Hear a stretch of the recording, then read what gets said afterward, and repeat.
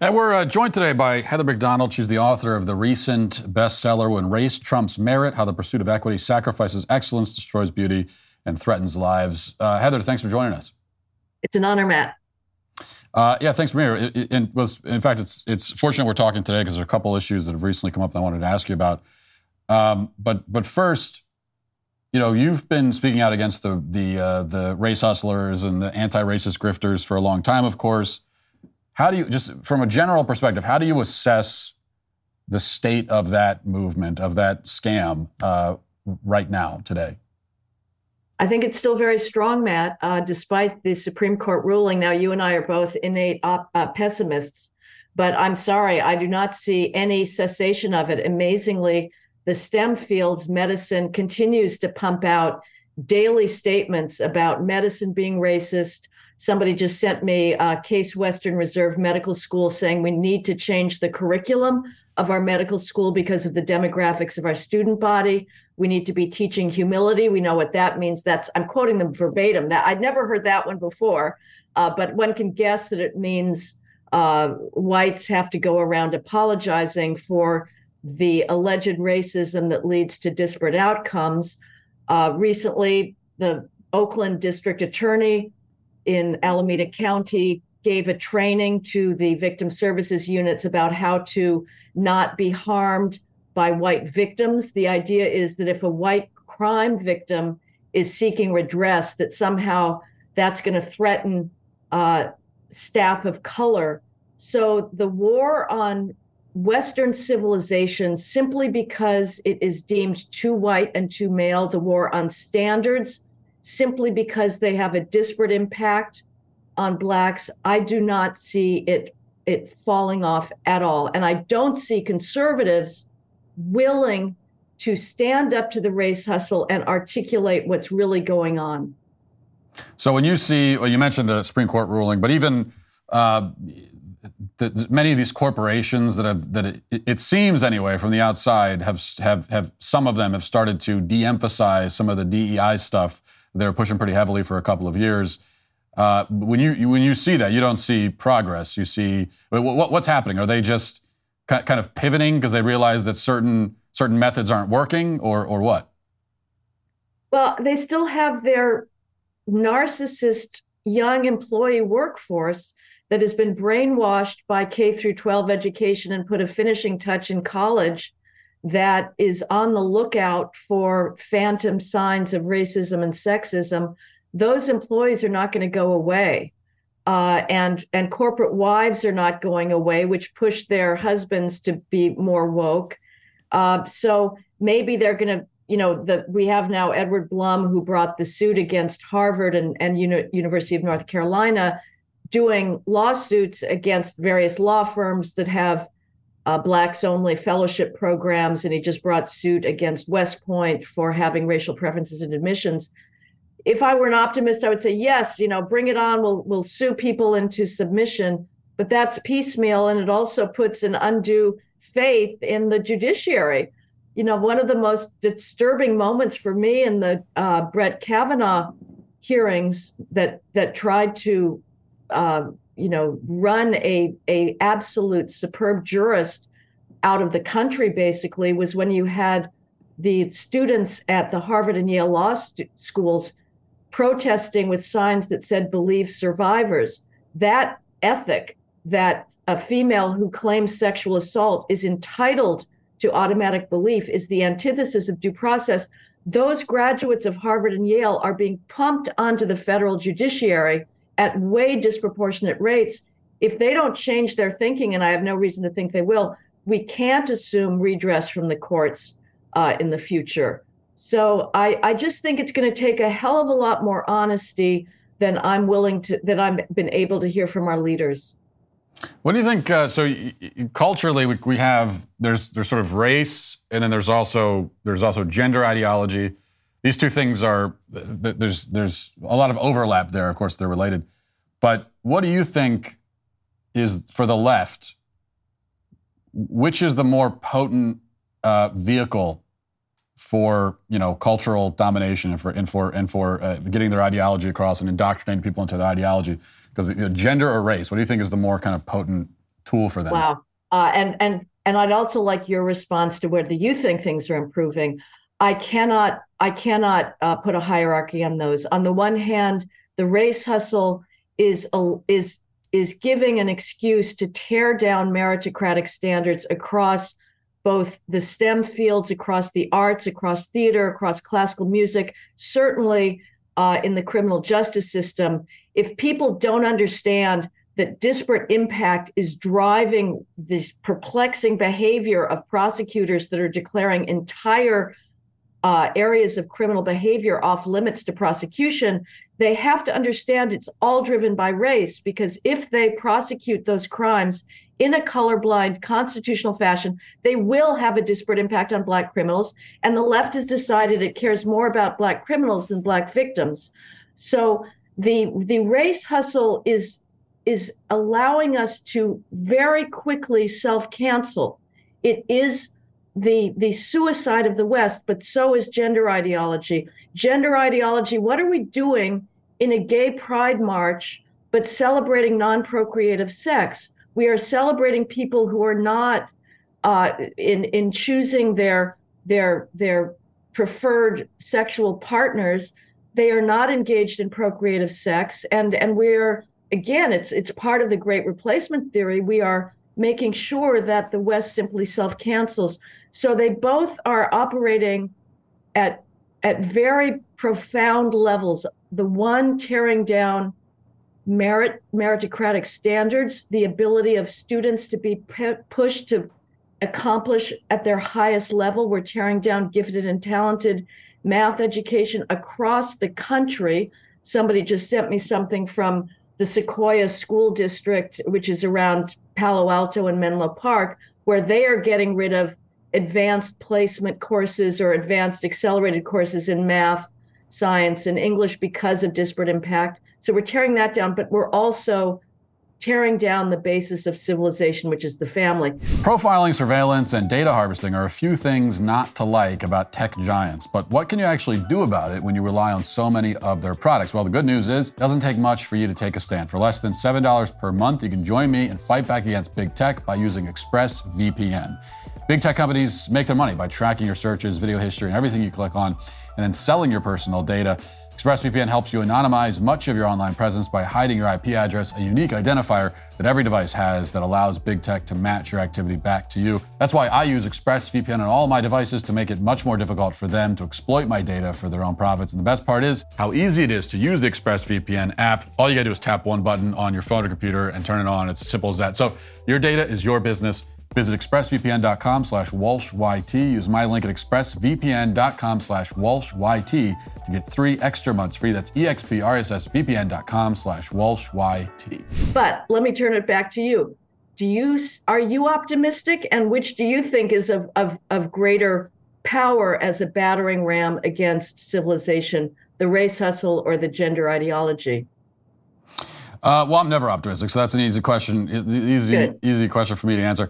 But I basically agree with you. I do think that in certain areas, it's a little bit of a whack-a-mole thing. So there are certain areas where they've had to pivot, and the left's very good at this. They rename things. They realize that something is bad. The branding isn't good anymore, and so they have to kind of rebrand. The pushback against CRT was successful in a lot of ways, but it doesn't mean that ideology is just going to disappear. And they still, the powers that be in our country still realize that this is a very potent tool for profit for them and also for control. They're not just going to give it up. They certainly aren't. And between gender and race, I'm not exactly sure. I think it is basically impossible to rank the two. So maybe I was asking you an impossible question, which isn't exactly fair. Maybe I would say that long term, maybe the race hustle maybe has longer legs in the long term. Where right now, the gender seems to be maybe the more potent tool for them at this exact moment. So maybe if I had to balance the two, maybe that's the way that I would do it. I agree. And I would qualify something you said, which is it's a tool for profit and control. That's true. And it is certainly true that there are a lot of race hustlers whose entire jobs depend on the idea that being Black is an accomplishment, or counterpart that being female is an accomplishment. I know that being female is not an accomplishment. And I would also say that being gay is not an accomplishment and being Black is not an accomplishment. None of those things should qualify anybody for a job. And yet they do again and again and again. And the idea that everything is caused by systemic racism has given birth to a vast consulting scam. But I think that conservatives move a little too quickly to sort of an economic explanation that, oh, this is all about profit or whatever. It is about control, and certainly we've seen that for the COVID hysteria. But it is also, I think, we have to understand these are true believers. I don't think that they are adopting a set of phony propositions that they agree as such. I think they actually are committed to the idea that the West is endemically racist and the source of the world's problems, whereas in fact, of course, the opposite is the case. No civilization has provided as much surcease from pain, suffering, premature death, squalor, cold, famine than the West. I mean, it's not even close. It is not even close. Everything, just do a little inventory, leftists, of your apartment or home right now. Do an inventory of every material, every electrical appliance, every labor-saving device, your smartphones, water. You've got clean water. You can flip on a switch and get light. You're not overcome with darkness, which was the fate of human beings for millennia. It's all thanks to white, overwhelmingly male scientists and tinkerers that starting in the early 18th century, some back in the 17th century with the British Society, were fascinated to understand the world, developed the scientific method, and gave us this incredible tapestry of excellence and comfort and beauty that we live with. Well said. I think actually you might have just tapped into potentially one of the critical differences between going back to the race and gender question, because I think you're right that the race hustlers, certainly on the lower levels, are true believers for the most part, and leftists in general. Everything they say about race, I mean, I think they do basically believe it. They're confused enough to believe it. Now, on the other end, the people that are pushing a lot of this trans stuff and the idea that men can be women and women can be men, I think a lot of them don't really believe it, because you can't believe it because it's so incoherent. There's no way that you really believe it, especially if you're an educated person in science. You know that this is not true. So maybe that's one of the differences, that the gender stuff is being pushed by people who really are entirely cynical and they don't believe it. The race stuff is being pushed by true believers, maybe. Well, I get asked this all the time, and I'm sure you do too, which is, well, tell us what the inner state, the psychology or the epistemology of these people are. Do they believe it? And again, my instinct is to say that they do, because I can't imagine being that cynical throughout your life, that you are deliberately, like there's a sequence, and maybe it's simply instantaneous, which is, well, I know this is all, as you've said many times, this is an idea that represents like a nano of a millisecond of a like cilia within the millennia of human history, and all of a sudden it becomes the new default that men can menstruate and females can procreate through penises. This is just astounding. But that they would say that I know it's fake, and yet I'm going to now go and destroy childhood innocence through the premature exposure of children to sexuality. I don't even care if it's heterosexual or trans or LGBTQ sexuality.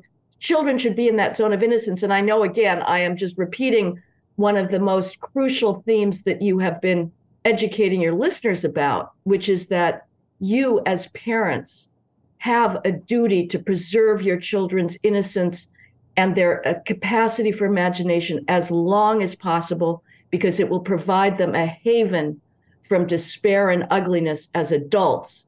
But I can't imagine that people would be that cynical to say, I don't believe it, but I'm going to pursue these policies anyway. Let me ask you, I think it's very important to equip people with arguments, and that's what I try to do. Of course, you do a great job of that in all of your books. Anyone listening right now, we've talked about systemic racism, and that's a big part of the whole race hustle. I think many normal people, when they hear about systemic racism, intuitively they don't believe it because they can look around at society and see that, like, where is this systemic racism? But what you'll hear from the other side is that, well, it's ingrained in the system. There's the vestiges of racism in the past. The system was set up originally by racist people, and so it's still, and you have the disparate impact, as you mentioned. So I know it's a broad question, but how would you suggest people deal with that and respond to that argument? Well, I would first start out, and you're right, systemic racism, there used to be this scientific theory of phlogiston, which was this kind of colorless substance that was just assumed to be existing, and it was used as the catch-all explanation for any physical process you couldn't understand, and it had no existence. It was a placeholder for ignorance, and you had the miasma theory of infection, all these things that were discredited. Systemic racism works the same way. When you don't want to acknowledge the actual causes of disparate outcomes, which is the academic skills gap, you invoke systemic racism, but you can never actually prove it per se. You can't find it, you can't see it, but it's the fallback explanation. What I would first say is, okay, this idea that we are remaining a racist society, show me any institution that is not twisting itself into knots to hire and promote as many Blacks as possible.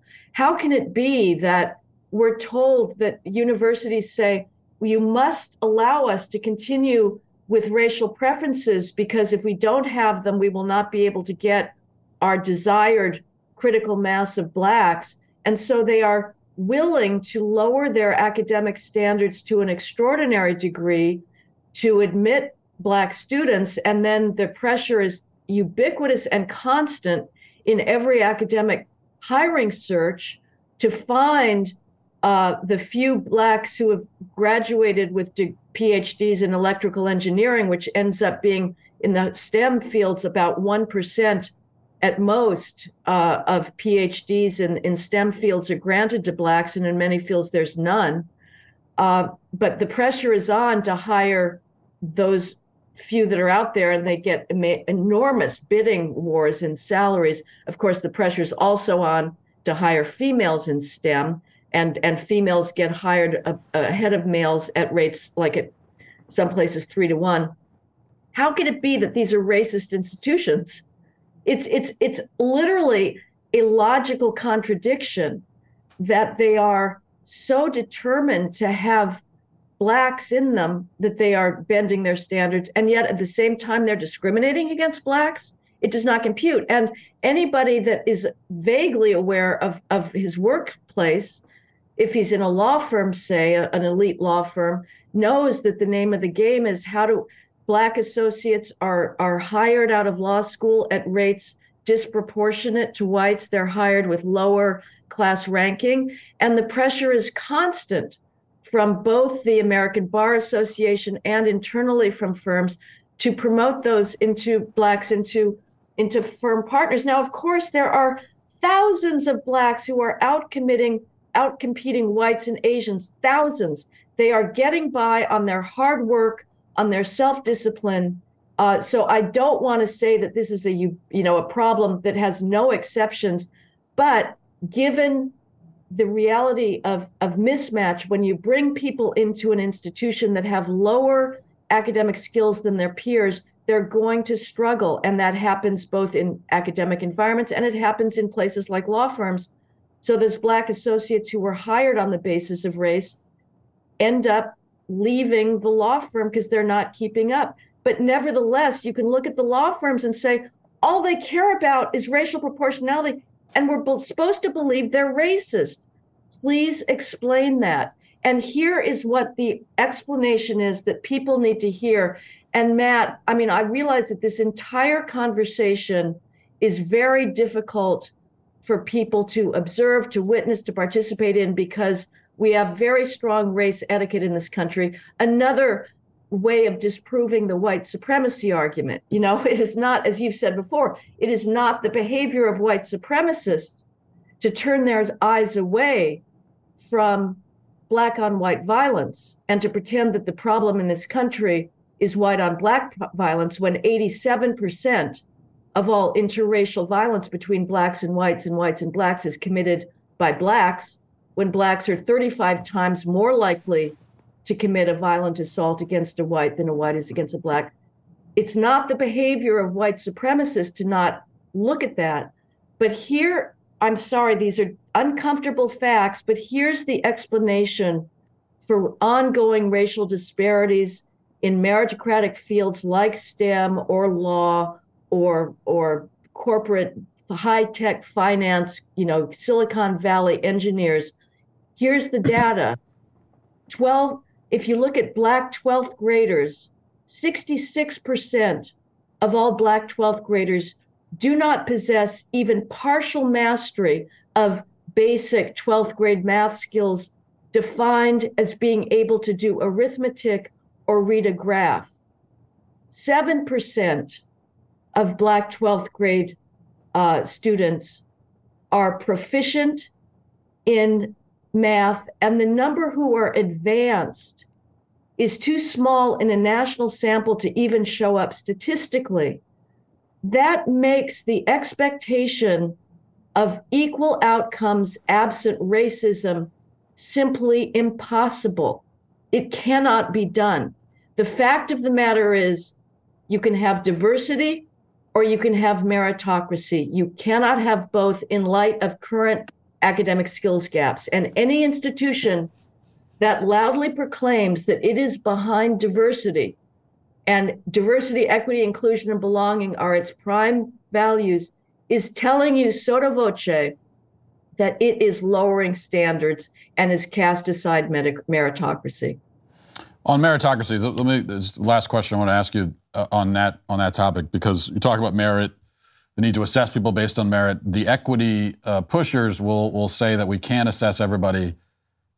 We can't assess everyone equally based on merit because we're not all starting from the same place. This is Kamala Harris's line, and she didn't come up with it, obviously. But the difference between equality and equity is, equality is the assumption that we're all starting from the same place, and so you just treat everyone the same and give them, let people be free, and that's equality.